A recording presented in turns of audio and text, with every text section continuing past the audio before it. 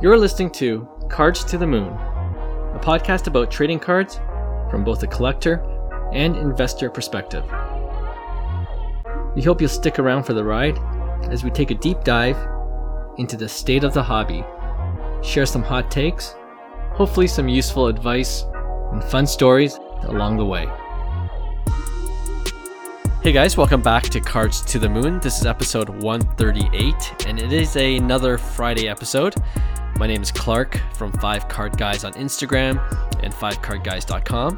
With me co-hosting, as usual, is Hyung of Integrity Sports Cards and John, who is Trade You at Recess on Instagram. Today we have another special guest interview. His name is Greg Poole, and he's a longtime collector. But what makes him stand out is that he's been buying and selling sports cards for over 20 years now. Longer than that, but over 20 years, where he gives pretty much 100% of his sales back to the community, helping students, seniors, and low-income families with basic supplies and needs. Wow, that's awesome. Yeah. Wow, that's pretty cool. We'll get into his story in just a minute, and it's worth waiting for, so stick around. But off the top, I wanted to start by taking the opportunity to read some listener questions and see if we could answer them or help them as best we can. All right, so the first one is from Sleepy in Seattle. I know he's written to the show before, and he has another question for us. And the question is, would buying a Shohei rookie card now at this current time be at peak value, right? And if so, how much room for growth can one reasonably expect on his cards? Very good question. That is a very good question. Mm-hmm. Yeah. So, and there's a part 2 to this question, but let's answer this one first. Oh man, it's a loaded question in my opinion, because obviously the answer is, you're buying FOMO right now. Yes. And then part of you is saying, what happens if Shohei keeps on doing more incredible things? Mm-hmm. Right? So that's, I think, the original line of thought that most people have, but obviously we talked about this in previous episodes. Autos are like highly sought after. So there's a huge influx of price, in my opinion, like super, super expensive, to be buying Ohtani right now. But I will say this, with other subsets and other second tier cards, I still think there are some opportunities, with Shohei in certain areas, whether it's like paper parallels, I think they're still underpriced, or maybe not as inflated as the autos, or even like, Topps Heritage, like the black refractors, they won't even sell for the listed price. They've been up there for months. And, right. Previous cards like Soto, Acuna cards, those were really sought after cards. The black refractors and Topps Heritage Chrome. But in Ohtani's, it seems like what's really pushing the needle is kind of like the lower end stuff, like the refractors and then the X-fractors, and then kind of like the autos. So I think even though it's still in the midst of, buying high, I think if you do have that FOMO, I think there are some smarter opportunities than I guess buying at the peak. So I will say that, because I'm always looking for Ohtani even at peak, because my train of thinking is, well, it doesn't seem like he's going to stop anytime soon, and he's doing more and more ridiculous things. So when is the time to buy? Obviously, off season is the right answer, but if you have the itch right now, there might be some play, in my opinion. Mm-hmm. Okay. Mm-hmm. John, what do you think? Yeah, it's a pretty simple answer for me. It's definitely peak hype. I mean, we all know sort of the early season, preseason is the big time, right? We all have to assume there'll be some sort of lull post All-Star. I think that's sort of the month where prices start to lull. And that was the case when Shohei started rocking up the charts. Was it last year, 2 years ago? And he went in the home run contest, and after that, prices start to settle. So there will be sort of like a mid-season, still fairly inflated price, but certainly less than current, because currently he's sort of on this MVP / Cy Young pace at the same time. Like, it's incredible. Yeah. And obviously, the upside to this is a quote unquote peak hype is if he continues this and ends up winning both awards at the end, you know, you could probably assume that there will be no stop. Like the price will keep going up. But the odds of that, if we're going to play odds, you know, Shohei could do it, but that's tough to keep up for the entire season. So yeah, peak hype. Definitely if you're in, to buy something, it should be in the off season. But I understand what Hyung is saying, because for myself personally, I'm trying to find, not that I would pull the trigger right now because I don't have the spend, but I'm personally trying to, I just always look out for like a Shohei rookie red ink, right? Yeah. The real one autos. And I let you guys know, like a BGS 9 or a BGS 8.5 not too long ago went for like 4,100 or something like that, which was like pretty affordable. That's reasonable. Very reasonable. Yeah. But that was still high. That was auction. Like usually people don't run auctions on these red inks, right? Yeah, true. And then if you look now, I think there's maybe like 3 to 5 of them, and like raws are like $8,000, asking is $8,000. You know, BGS 9.5 asking is like $14,000 or something crazy, right? So yeah. I get what Hyung is saying. Sometimes that rare card that just doesn't pop up, let's say that just doesn't come out. For example, auction. I'll give you a perfect one, John. There was a guy who sold, I believe, an Otani foil board. We talk about the foil board parallel. So number 700, so the white jersey, and he was selling for like $1,600 PSA 10, and it's super low pop. So, which is really reasonable in my opinion, but those are the paper. But then you look at X Fractors and stuff like that, way higher pop. They're going through the moon, right? So, right. Yeah, and I just saw a Shohei red jersey vintage, number 999, and the guy was selling it. I think it was like BGS 9.5, and he was selling it for $1,400. Yeah. So there's reasonable price. Seems like a reasonable price. Yeah. Anyways, yeah. Yeah. No, good points, guys. I mean, for me, I'm always a Bowman Chrome first auto, and you know, when you're looking at those cards, that's a FOMO buy. Like I'm always looking at it though, and I'm, you know, resisting so far. And then, you know, like I check the stats every day, and then what you were saying, John's like, is he gonna win the Cy Young and MVP this year? and then it's too late. It's too late at that point, right? Yeah. But I mean, that's the definition of FOMO when you think you're gonna miss out on something spectacular like that. So I'm personally staying away, although I have a bunch of Shohei cards on my watch list. Is just wishful thinking, you know, maybe it'll drop. And, you know, the only thing that could potentially happen this season in the short term is that the Angels will continue to be a 500 team. You know, they won't make the playoffs, or they'll barely make the wild card and they'll get out. and then, you know, maybe there's an opportunity there. It just looks like the Angels are trending that way once again, right? Nothing new under the sun. Which is disappointing, yeah, with Trout and Otani on that team. But so yeah, I'm looking for that.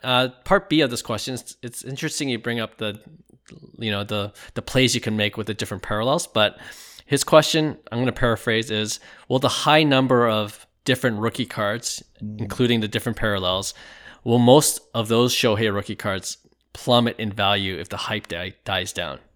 I think so, absolutely. I think there's a lot of rookie cards, including, you know, his white jersey, red jersey. That's the first thing, and you could see it reflected on pricing. Even parallels are a lot cheaper than Acuna and Soto still in terms of, you know, value. Autos, like I said, are inflated. They're the ones that are mostly in desired, and but going back to the point, I think there's, you know, parallels that are not as rare that are super expensive too. Like, you know what I mean? Way too expensive, like refractors and, you know, prisms and all those sepias, kind of like the higher pop counts. I think those will be the first to go and always feel it. That's why I always like buying at a reasonable price on a numbered card, because I don't think you're going to really, you know, lose out on that volatility as much. And you just keep the card for longer cycles, right? So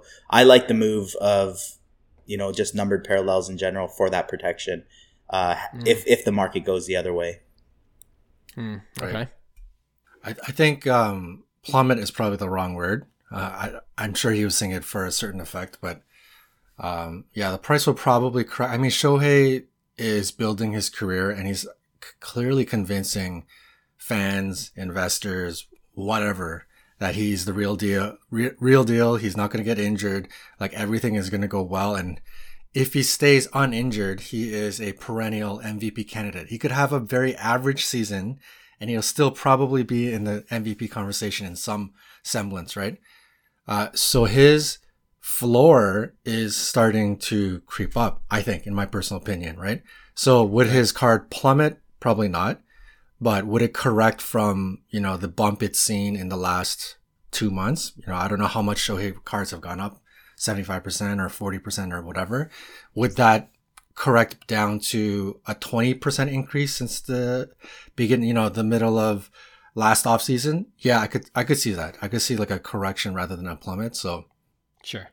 Yeah. I guess to be fair, I don't know if plummet was his word or my word when I was paraphrasing, but I think I get his point where the modern cards these days have, there's so many rookie cards that are available. So I would, you got to do your own research in a sense, right? Like which rookie cards do you think are valued by collectors over the mid to long term? All of them might be trending upwards when he's doing ridiculous things, but some of those cards, especially the lower to mid end parallels and rookie cards, they will lose pretty much all their value when when the hype dies down a bit. Right. So you got to be careful with that, the low to mid end. But at the end of the day, you do your research and we always say this: collect what you love. You like the look and appeal of the card, even if it does plummet, you have it and it's yours, right? So you can't lose that way. But I get it as an investor. You got to kind of do your own research to see like, what seems to be selling, what seems to be liquid, even at the lower to mid end of the market. So I guess that would be my advice. And I always think that there's plays outside of rookie year cards. There's proof in the past. Look at Trout's cards. Look at what's valuable in terms of older Trout cards that aren't rookie years. You could extrapolate the data and kind of do the same kind of like forecast for Ohtani in his second year. Maybe it's a Topps Chrome Rookie Cup Gold or an orange auto or whatever it may be. I think there might be extreme value or potential value in terms of increasing it from an investment standpoint. That's true. I agree. All right, Sleepy in Seattle, thanks for that question. Appreciate it as always. This next one's from Josh Clapham. I think we answered one of his questions in a previous episode, but this is kind of a fun one, I think. He asks, would you crack a 1 of 1 and resubmit it knowing it will make the card a pop 2? Oh, interesting. Yeah. First, I don't think I would crack and resubmit a 1 of 1 to the same company. Right. So I've done it before where I had a Max Verstappen 1 of 1 in a BGS slab and I went into a PSA slab. Right. Yeah. So to me, it was like, that made sense, but I would never regrade a 1 of 1 at the same grading company because they already know what they've graded. Like you're rarely going to, get the bump. They're basically saying, you know what, we screwed up the first time, so we got you. Yeah. Or out of spite, they give you a lower grade. Exactly. And that's happened. I've seen it done to somebody on Facebook recently, actually, with BGS. They got their grade downgraded. Oh man. Yeah. No, I agree with you. I think that's a pretty simple one because I was thinking about this, and you made my point already that if you do resubmit it to the same grading company, don't expect to get a better grade because they know what they graded. Yeah. So, all right. Last question from Kenny Tomek, a friend of the podcast. He asked, "What are our general thoughts on getting the PSA auto grade? Is it worth it?" John, you can go for this one. I know what Young's gonna say. Yeah, short answer for me, yes, it's worth it.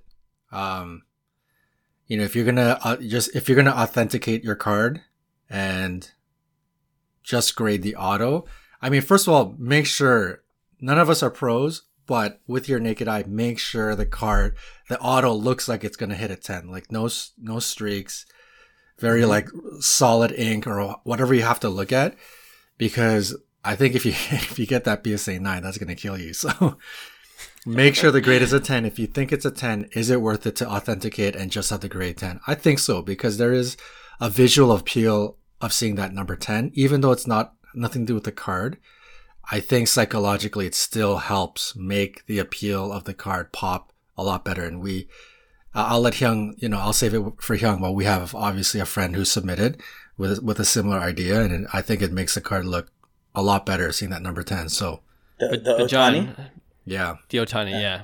But John, I mean, I don't think he just meant like the card is authenticated, but just say the card itself has a PSA 10. So would you try to get? Would you generally get 10? Yeah. 10? Oh, yeah. Would you do that? Yeah, like it's an absolute yes for me if you look at the auto and it looks like it's going to be a 10. But it's a tough call because Hyung, you've had.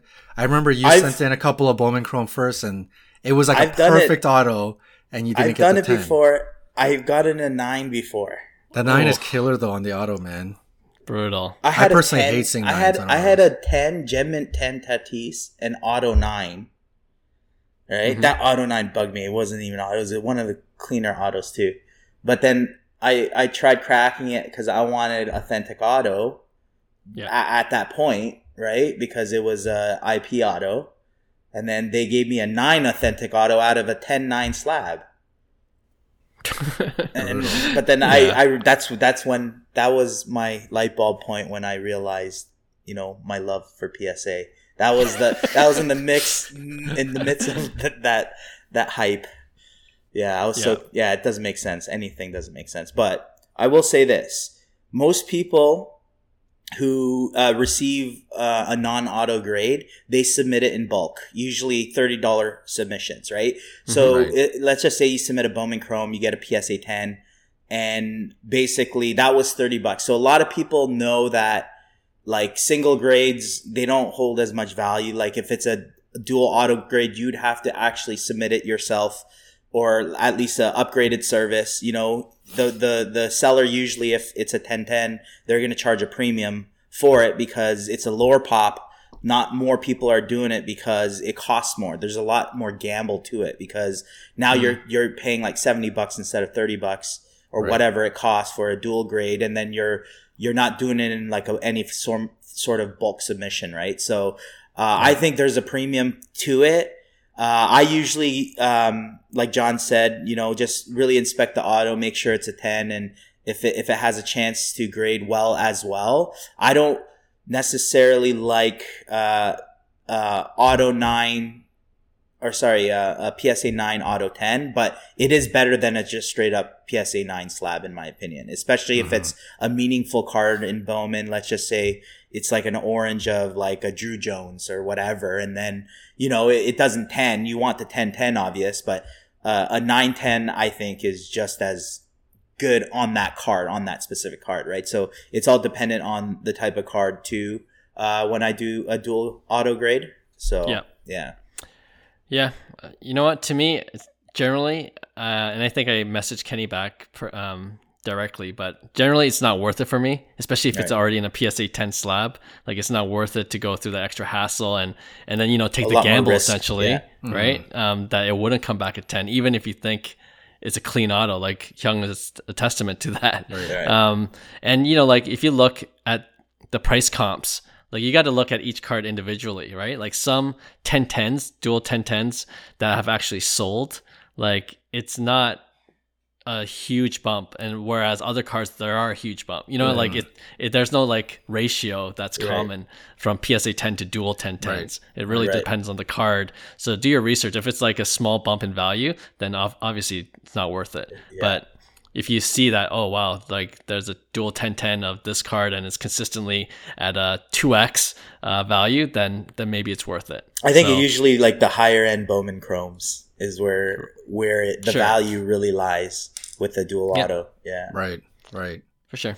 Yeah. But I think we're all in agreement that if you get an auto 9, it destroys the value.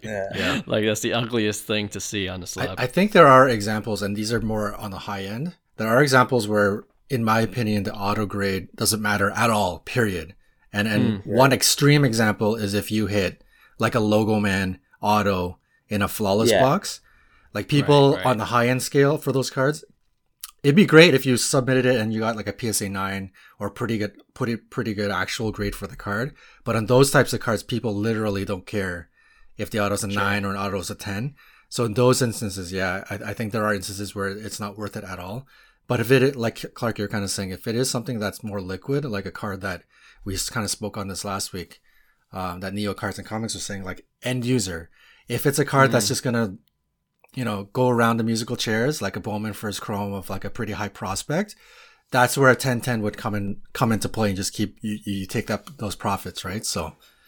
Yep. Yeah. Agreed. All right. Well, we always appreciate the questions. And if you have one yourself, follow this podcast on Instagram. We have our account. It's at Cards to the Moon, all one word. And you could just DM your question there. We'll take a read and hopefully we'll address it in a future episode. All right, let's play the interview now with Greg Poole. After listening to what he's been involved with, and if you want to help out, we will put a link to his website in our show notes below. All right, enjoy the interview.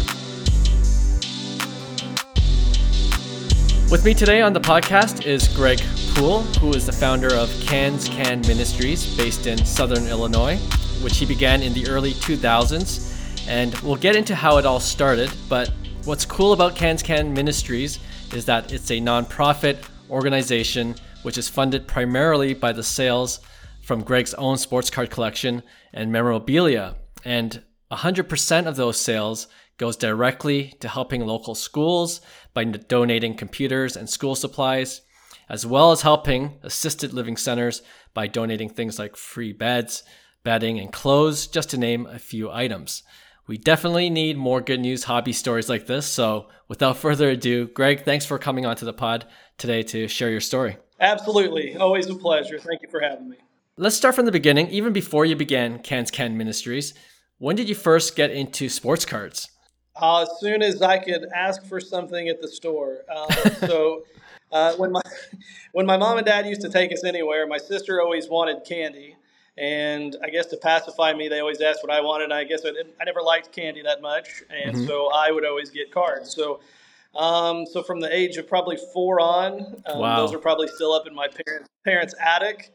So getting weaned on the 88 Donruss, 88 Tops, and then, never stopped. Yeah. I think a lot of people we interview on the show we're in that similar age range between 35 to 45. So we definitely grew up in the junk wax era. So I'm guessing you don't have a lot of valuable cards from when you collected as kids either. No. The 86 Donruss Jose Canseco isn't going to pay for my my kid's college education like I thought it was. Yeah. Nobody's looking for the 87 Will Clark in bulk anymore. But yeah, it's definitely memories, but the value isn't what you would think it would be, or what I thought it was going to be. Sure. Well, I mean, 86 Donruss Canseco is one of my favorite cards, so definitely have memories. Yeah, on that was when I was in grade school. That was a real status symbol. If you had the 86 Canseco, man, your collection was top notch. Yeah, for sure. Well, now from your love of sports cards at an early age, how did you come up with the idea to start Cans Can Ministries? Yeah, so growing up, I had some pretty traumatic events, and had real issues with depression, PTSD, and really, so by about 16, well, not about 16, at 16, I decided that I was going to commit suicide, and obviously I failed in that attempt. But one of the things that I did before, as my final act, was we had done Meals on Wheels through high school through our student chamber, and so I went and I grabbed a couple 5,000 count boxes out of my room, went to some buddies, went to some local card shops, and sold what I could, and I went back to all the people that we had on our Meals on Wheels route and just dropped off food for them. Right.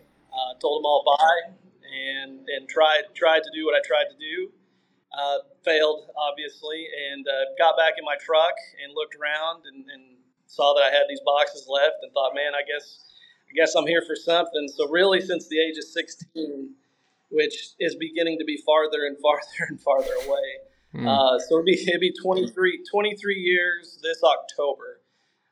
We've officially or unofficially started, and honestly, we've grown leaps and bounds. I think our first actual project was we bought an elderly person a set of tires. Okay. And so, that was just the first thing that we did after I formally started, or informally started, Sure. I guess. And then we have just really grown. We started in schools with some local classrooms. Yeah. We've really, so our coverage area school-wise is 120 miles north and south, 130 miles east to west. So Wow. we cover the bottom half of the state of Illinois. Amazing. And then river to river. Yeah. So at last count, we're over 370 classrooms in 67 school districts. Amazing. So that was our bread and butter. Yeah, that was our bread and butter for a while. COVID really brought the need, or the attention to the need, for seniors in our community. A lot of them were shut-ins, and a lot of them, a lot of their caretakers weren't able to get out as well because they were in that vulnerable age. And so we had a lot of people contacting us that they weren't able to get food, they weren't able to get supplies, they weren't able to get toiletries. And so initially, we partnered with a lot of local restaurants, and we started having them deliver food. Because they weren't open, they were only able to do delivery. Right. So that really worked out well for both of us. Once COVID's ended, or once it lightened up and restaurants were able to reopen, they stopped delivering. And so actually we prepare the meals now twice a week, and we deliver them ourselves. And then we do assisted living facilities, same thing. Yeah. A lot of them they're on extremely fixed incomes, and so we go in usually monthly. And we do what we call a free market. We'll give away anything from toilet paper to deodorant, denture cleaner, whatever they need. Sure. We do fun activities with them. We don't usually. For the past 4 years, we've given them a Christmas list. They're allowed to ask for anything that they want. And really, whatever they put down, we get. I mean, sometimes they ask for TVs, but we get them TVs. They don't have a TV. Wow. Some people, we had one. I mean, some just want a pizza. One guy asked for a pepperoni pizza. Okay. And so instead of just getting him a pizza, we decided to have a pizza party for the whole Awesome. Residential area. Yeah. We do a lot with that. We do foster care work. Social workers will contact us and say, "Hey, this kid's been removed from the home. They need beds, they need clothes, they need shoes," and then we'll buy and take it to them. Actually, that's what I'm kind of multitasking here. I'm following a UPS truck that's actually delivering beds now to a home in Illinois. Okay. So we're always doing that stuff. I mean, honestly, our unofficial motto is, "Yeah, we'll do that." So in our area, the social work or social care is kind of limited. And so we really don't pin ourselves down to one particular segment of the population. Yeah. I've always said, if you need help and you ask for help, we're gonna get you help. Yeah, that's amazing. And so that's like the last 23 years, and in 25 seconds. Right. But yeah, so you did mention before. So about 70. I calculated it the other day. Just under 78% of our funding comes from our card shop. Is that right? Oh man, that's amazing. Yeah. Yeah. I'm just curious how it's an incredible story how it began, and just over the 2 decades of hard work and labor. And was it an incremental thing, or how did it become where it is now? So honestly, for a long time it was incremental, because really I had no idea what I was doing, and honestly I still really don't know what I'm doing. A lot of days we fly by the seat of their pants. So I don't have a social work degree. I'm not technically, I have a business management degree. So we kind of just do things. So for a long time it was incremental, and really in the last probably 10, 12 years, it's just, I don't want to say spun out of control, because that makes it sound like, but it's really blown up in the last 12 years. And we've just expanded. And like I said, cards has been the reason that we've been able to do that. Yeah. And even during COVID, it boomed for us, like it did everybody in the business. Right. Which was a complete and total godsend, because there were just so many more needs, that when we initially started getting these requests, I thought, holy cow, there's no way we can keep up. And then we started putting stuff online that we're selling for prices that I couldn't really even dream of. Right. And I was absolutely happy to sell them. Sure. Um, there were the best story I have is we had a Russell Wilson, and I don't remember if it was a Topps Chrome or a Prism, but we had a rookie variation refractor. And literally in my books, I was going back through. I bought it for $250, like I don't know, and whenever his rookie year was, I can't think of it off the top of my head. Yeah. And I had it in our showcase. I had it in our showcase for $6. Couldn't sell it for 2 years. I put it up in a box. I looked online, and there were some that were selling for like $300 or $400. And I thought, hey, Wow. absolutely, we'll bust it out. Yeah. And it ended up selling for like $9.96, I think was the price on Oh that. my. So like it really like everything kind of spun out of control together, and so it really worked. So it really worked out well for us. Yeah, that's But crazy. yeah, I mean, yeah. So yeah, like I said, in the last 12 years, we've really just picked up, like I said, the foster care, the seniors, not just the classrooms. Our goal, especially with the classrooms and the social workers, is we want to be able to empower the people that make the changes. Like we can't make changes individually.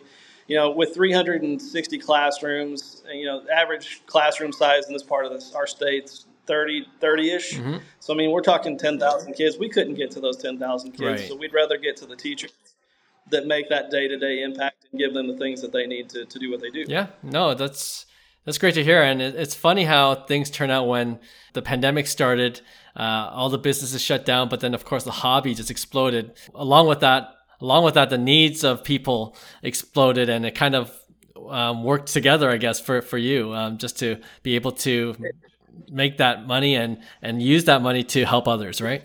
And it really did. And what really scared us is, so when we moved into so for a long time, for a lot of times, for the first 15, 20 years, we did shows, Mm-hmm. we did online sales. So we never really had that physical store. So we actually signed the lease on our HQ. It's a lot of different things, so we just call it the HQ. Yep. In March of 2020.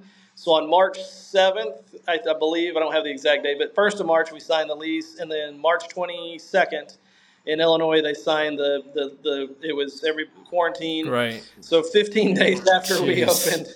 opened, we couldn't be opened, and so it My was goodness. like, oh my gosh, Yeah. like what are we? So yeah, like I said, online really went crazy, and that was to our benefit to the extreme. Yeah. Well, when you first said you had you got the Russell Wilson for $250, I thought you were talking about $250, but you're talking about $2.50.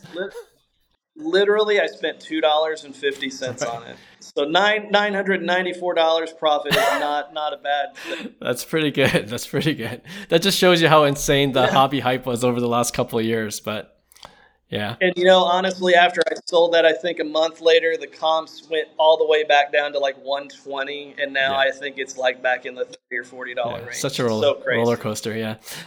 You talked about your store actually that you opened up. You technically opened up 3 years ago, and then the pandemic hit. But is it up and running now? I guess everything's starting to open up. Oh yeah. So we are up and running. Yeah. This is not my job, so nobody gets paid to do anything with us. I don't get paid, so we're open on the weekends. I'm an IT manager by trade. Mm-hmm. But yeah, so we're open the weekends. We do open if we get a call from a foster parent. We do kind of some emergency opens. Right. But yeah, so usually every Saturday, Sunday through the year, and then the summers are different for me since I'm off. I'm in education, IT and education, so we do open up a little more in the summer. Okay. We do open up. We do trade nights with kids. We do allow the foster parents that we serve to come in during some evenings, and they can shop by themselves. And within reason, we usually just let them take whatever that they want for free. Cool. So yeah. And you mentioned it's not a full-time thing for you, but is the shop, so the people that help out, are they all volunteers as well? Everybody's a volunteer. Yeah, nobody gets paid. So about 96.4 cents of every dollar goes 100%. 100% of 96% for. I sound like that, but 96.4 cents of every dollar we raise goes back into the programs. Right. The other 5.5 cents goes into rent. Makes sense. But yeah, we don't even do reimbursements. If people drive meals, they drive it on their own dime. So yeah, we, like I said, what little doesn't go back into actually serving people, it goes into our rent, our electricity, things like that. No, that's awesome, and I imagine the reception in your community has it been growing in terms of people knowing about what you guys are doing there? It has been growing. Yeah, so let me try to think how to say this. It's definitely a give and take. So the more people that find out what we do, Right. we have a lot more we have a lot more state agencies calling us now for help than have been Huh. before. So it's kind of we try to bring that up together. So the more that know what we do, we try to get more into the shop. Right. So it's always that weighted scale that you have to balance. Sure. Sure. I'm curious how you keep things afloat. I know there's a lot of work involved, but with the sports cards being a big part of where the funding comes from, so is it essentially you buy and sell on your own, and the profits go towards the programs that you're running through CAN? Yeah. So everything that we have available in our shop is from my own personal collection. So yeah, we're constantly. Well, I say I'm constantly buying, constantly trading, constantly trying to keep inventory up. Yeah. It's not been too bad. I mean, the only part that's hard is you really can't hold on to things sometimes to reach peak value because I just mentioned the beds earlier. Right. We had been kind of hoarding some Jokic and some Murray and some Porter Juniors and some rookies and those guys. And really, I mean, peak value you would assume is coming in the next week or two. Yeah. But we just had needs come up. They were our quickest access to the amount of money that we needed to help these kids. So we sold them.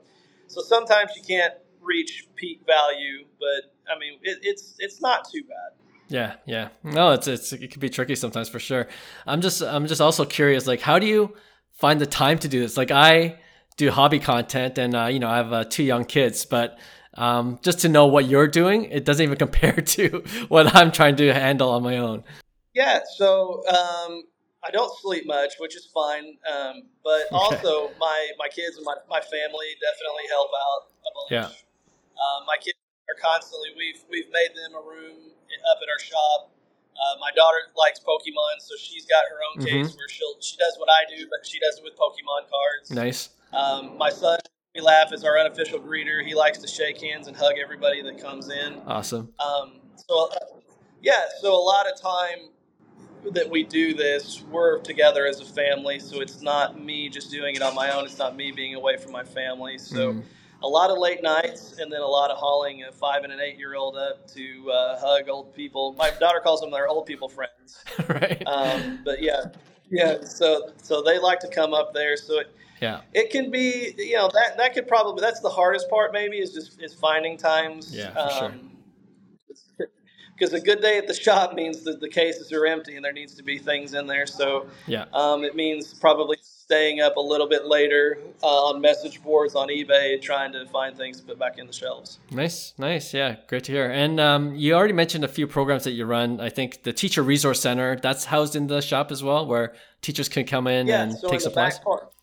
So in the front part of our shop is our shop. The front part of our building is the shop. Right. In the back part, we call it the Teacher Resource Center. So we have 3 rooms set up that are with shelves. We carry everything from backpacks to clothes to pencils, really anything a teacher needs for a classroom. Yep. And they're allowed to come in and shop free of charge. Same with foster parents, same with social workers. We have a room that has diapers and bedding, deodorant, shampoo. I'm just trying to think off the top of my head. But anything that they may need, they're allowed to come in. The only thing we ask from them is they just sign their name and the school district that they're from, and they can take what they need for their classroom, for their foster kids, for whoever they're serving. So that's in the back part of our shop. So they have to walk through the front to the cart area to get to that part. But yeah, so we run. I think we've officially changed it to the Resource Center. I mean, if you want to get specific, my daughter says, "Dad, they're not just teachers anymore." It's true. So you can't call it Teacher Resource Center, Dad. That person's not a teacher. So she just renamed it the Resource Center. So yeah, we do that.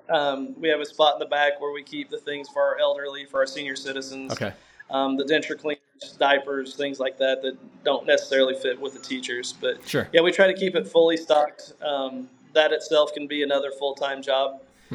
Depending on the day or the weekend, we can host up to as many as 50 to 60 teachers. Average teacher leaves with about $200 worth of items. Wow. Yeah, so that can get challenging at times too. But, like I said, we're still here. Sometimes it's by the skin of our teeth, but like I said, as long as we keep going, we keep getting stories like the Russell Wilson card. I mean, um, a lot of I'm a cheap autograph hog, and so a lot of sometimes I'll hit on somebody that I got an autograph box that I paid $1 for. I'm able to sell for a lot more. So Yeah. yeah. No, I was going to ask you about that because when the hobby was booming, it was things were a lot easier in terms of flipping. But I guess it's a bit trickier now, even for every collector and investor in the game still, right? Oh yeah. I mean, right in COVID, you could literally sell anything. I Right. mean, I was amazed, and I just kept thinking it can't be this good forever. And I guess we were right. But man, while it was good, the it was good, Yeah, it was. and yeah, and we kind of served a different need in that we had a lot of retail flippers in our area, and Okay. not that there wasn't not that there's anything wrong with that, but we had a lot of kids that were coming, or a lot of parents messaging us saying like, hey, we can't.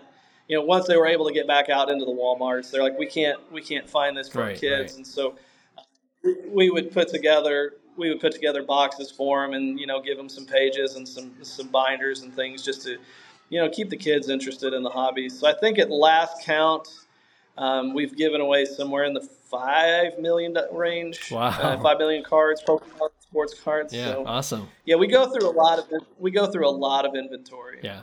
I was going to ask you because I think I read on your website you did a sports card giveaway program. Do you guys still do that, or?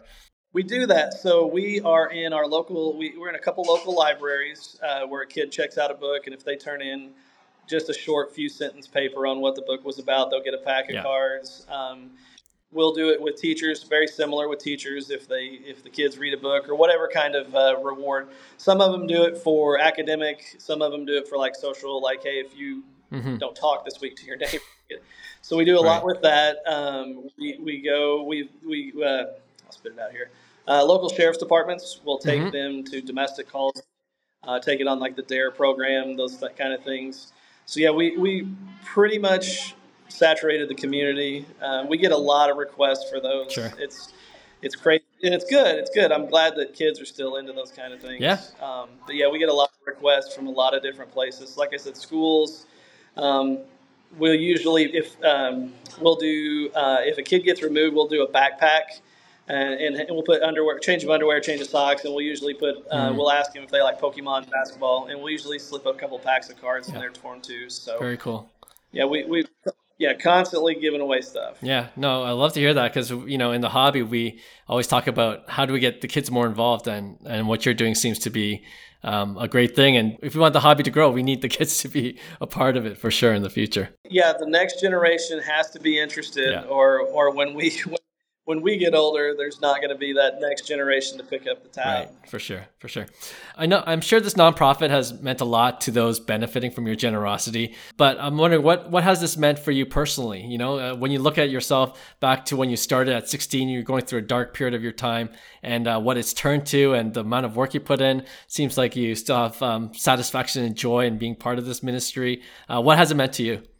Yeah, so when growing up in kind of the chaos and trauma, like we had a local card shop the next town over called Fielder's Choice. It was kind of like my sanctuary. That was kind of that quiet place where you can kind of reconfigure your brain. And so it feels good. I mean, it feels good for me that I can recreate that for other people. I mean, and it's not, with our reach, it's not necessarily the people that come in the shop. And we always encourage like kids to come in and ask a million questions. Like if you, cool. I mean, there's no silly questions. If you want to talk sports, if you want to talk cards, you can talk Pokemon, but you have to talk to my daughter. Right. So we want to recreate that environment. We don't want to be that shop that wants your money, and not every shop is, but we don't want to have a few high-end things that price kids out of it. Right. So to be able to recreate kind of that, like I said, that sanctuary to where people can come in and just, for as long as they're there, they're only just thinking about, baseball cards or basketball cards or whatever. And then, like I said, now we've kind of created this umbrella where we've brought this sanctuary or whatever you want to say to other people and just bringing more people into the fold. It's been good. I mean, I'm not going to lie. Sometimes in 22, 23 years, there are times when you are a little burnt out. There are times I laugh Sure. when I'm on eBay and think everything just looks the same. And it's like, I Right. don't even want to buy anything right now. Sure. Like, Yeah. you know, and, and there's late night calls and that can, initially, when you get a call at 2 a.m, it's not sometimes the most pleasant thing to answer, but Yeah. just hear the voice on the other end. The other night, we got a call where a grandparent had to take in her three grandsons, because her daughter had passed away, and her husband had to quit work because he had stage 4 neuroblastoma, and she needed a bed. They said that, the state said they couldn't take the kids until they had a bed. And so, that's the stuff that keeps you going, because no matter what, like I said, it's an inconvenience to wake up at 2 a.m. sometimes, but then you get that call and you realize, holy cow, the person on the other end is not only up at 2 a.m, but they're dealing with something just Right. completely worse. Yeah. So that keeps you going. And then in the end, like, I can have a hobby that my wife doesn't care about. A long time ago, she used to sometimes give me a little flack when packages would come in the mail. And it's probably 5 years ago, a box of WWF replica belts that had been signed came in, and she opened it up, and she looks at me and she goes, "I don't want to know. I don't care." She said, "I know something good is going to come for these," and Yeah. she goes, "Just do it." Amazing. So, like I said, I can have a hobby. I can bring my family in. My kids love to do it. Yeah. And they're just, and it's a learning experience for them too. One of the things that we always try to preach to them is we're going to come across people in all walks of life doing this, and we're not just going to come across people coming in our shop wanting to spend money. But safety, barring any safety concerns, we generally take them along with us. They deliver meals with us when they can, when they're out of school. Yeah. If it's something that we can take them to, we don't take them to like domestic situations or those kind of Sure. things. But we're exposing them to life as well. And we wouldn't have that ability without this shop. Yeah, no, I'm glad to hear that, and I love your perspective. But yeah, I love this story. Before I let you go, I just had a few more questions that are a little bit more hobby specific. Well, sure. Just wondering, who do you like to collect personally as just a sports car collector? Yeah, so my personal collection is dwindling. As I've always said, like, everything has a price on it. So if somebody comes in, I'm going to sell you an item. So growing up, I was always a fan of kind of the oddball guys. So I have a gigantic Greg Olson collection. Okay. I have a Greg Olson collection, Right. Von Hayes, and Willie McGee. Trying to think who else. Those were the three main ones growing up, and I have no idea why I started collecting either of the three, Right. other than I love, obviously Greg Olson's name. Yeah. But yeah, so I still have those. At the shop, we do have a couple displays that I guess is my personal collection. So we like to keep cards or items from the high schools or the schools that we serve in our area. So we do have items like Doug Collins is from my hometown. Jerry Sloan's from a couple towns over. Those are some of the more famous ones. Yeah. So if we come across those kind of items, we have a case that's mounted on the wall that we do display items from local high schools, local towns. Nice. And then I have a few items. So I went to SIU Carbondale, so I'm a big Missouri Valley Conference fan. So anybody that played in the Valley, we've got a couple Kyle Korver jerseys hanging up, Doug McDermott, so things like that. So I would say, like, my personal collection is great for me. Yeah.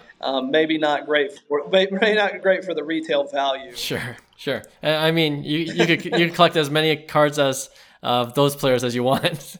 I can go online. I think the other day there was a lot of 250 Greg Olson 89 Donruss rookie cards for like $1, and I was like, why not? Why not just give them some more in the 5,000 cards? Awesome. Yeah. Everyone's got their PC. We know the Nationals in Chicago this summer. I'm not sure how far you guys are from Chicago. Are you guys planning to attend the Nationals this year? Or? So we're about 6.5 hours south of Chicago. Oh, okay. So we did. So I did go 2 years ago. that is kind of a dream to be set up at the National. It's one of those things that we really have to weigh the cost Sure. of everything versus what, it's really hard sometimes. We do local shows. We do a lot in St. Louis still, but it's hard sometimes to justify $1,000 for a table, $1,000 for a hotel room when you have people calling and saying, I need a bed, and I could buy 10 beds for that. So that would be a long shot dream. We may go up there. There's a train around our area that runs up there. We'll probably go up there to visit and shop. But long term goal is to be at a national. Yeah, no, that adds up for sure. I thought you'd be closer to Chicago, but 6.5 hours isn't a short ride either. Yeah, well, a lot of times when we say we're from Illinois, they assume Chicago, Illinois. We're a little south of Chicago, and that's fine. We're based out of Canada, so yeah, our U.S. geography isn't as great, but I hope you can forgive me. No problem. All right, last question. For the people listening to our episode, is there a way for fellow collectors to help or contribute in some way to the good work you're doing through CansCan? That would be an incredible blessing to us. I mean, just inventory. One of the hardest things for me is to go on Twitter and see people that are like, hey, if it's under $2, I just throw it away, or $3, I just throw it away. Like, we'll take it. We're a 501c3. So if you choose to donate, you can. We are a tax deductible donation. We do take anything. I mean, it doesn't have to be a $1 million card. We just take commons, and those commons go out to kids. If you've got 5,000 count boxes, or even just, team lots laying around that you don't know what to do with, I'd like to encourage you to, that would be huge to us. One of the things we've struggled with, I think, is kind of broadcasting that need out. Any kind of items, we're always looking. Like I said, if it doesn't go in the shop, we give it away. Yeah. And if we can't give it away, we've got a couple life skills classes in the area that I recently bought a couple monster boxes full of 91 Fleer, which is like the ugliest set ever created. Yeah. But the teachers use them for sorting. And so they'll take it out and they'll say, hey, put all the Cardinals in a pile. And so these are kids with intellectual disabilities, and they go through and they do the Cardinals, and then they'll sort them by numbers. And so there's a use for anything that's out there. So, and obviously monetary donations. We have a website. We have a donate link on our website. We do PayPal and Venmo. But, really, like for the hobby, like any kind of items, we're like I said, we'll accept anything. And I'll make my kids sort anything. Don't worry about sending too much. I've got two kids that work for Starburst and beef jerky. So that's a good deal. That's a good deal. You worked out with your kids. They're cheap. They're cheap.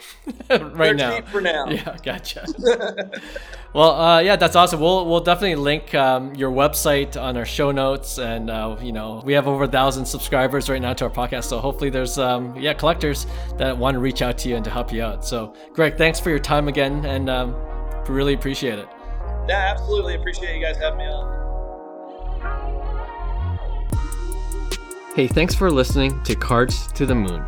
We'd really appreciate you subscribing to our podcast wherever you listen to your podcasts. And you can also connect with each of us on Instagram at 5cardguys, or you can follow Hyung at Integrity Sports Cards, or John at TradeU at Recess. You can also check us out at 5cardguys.com. Thanks again, and hope to connect soon.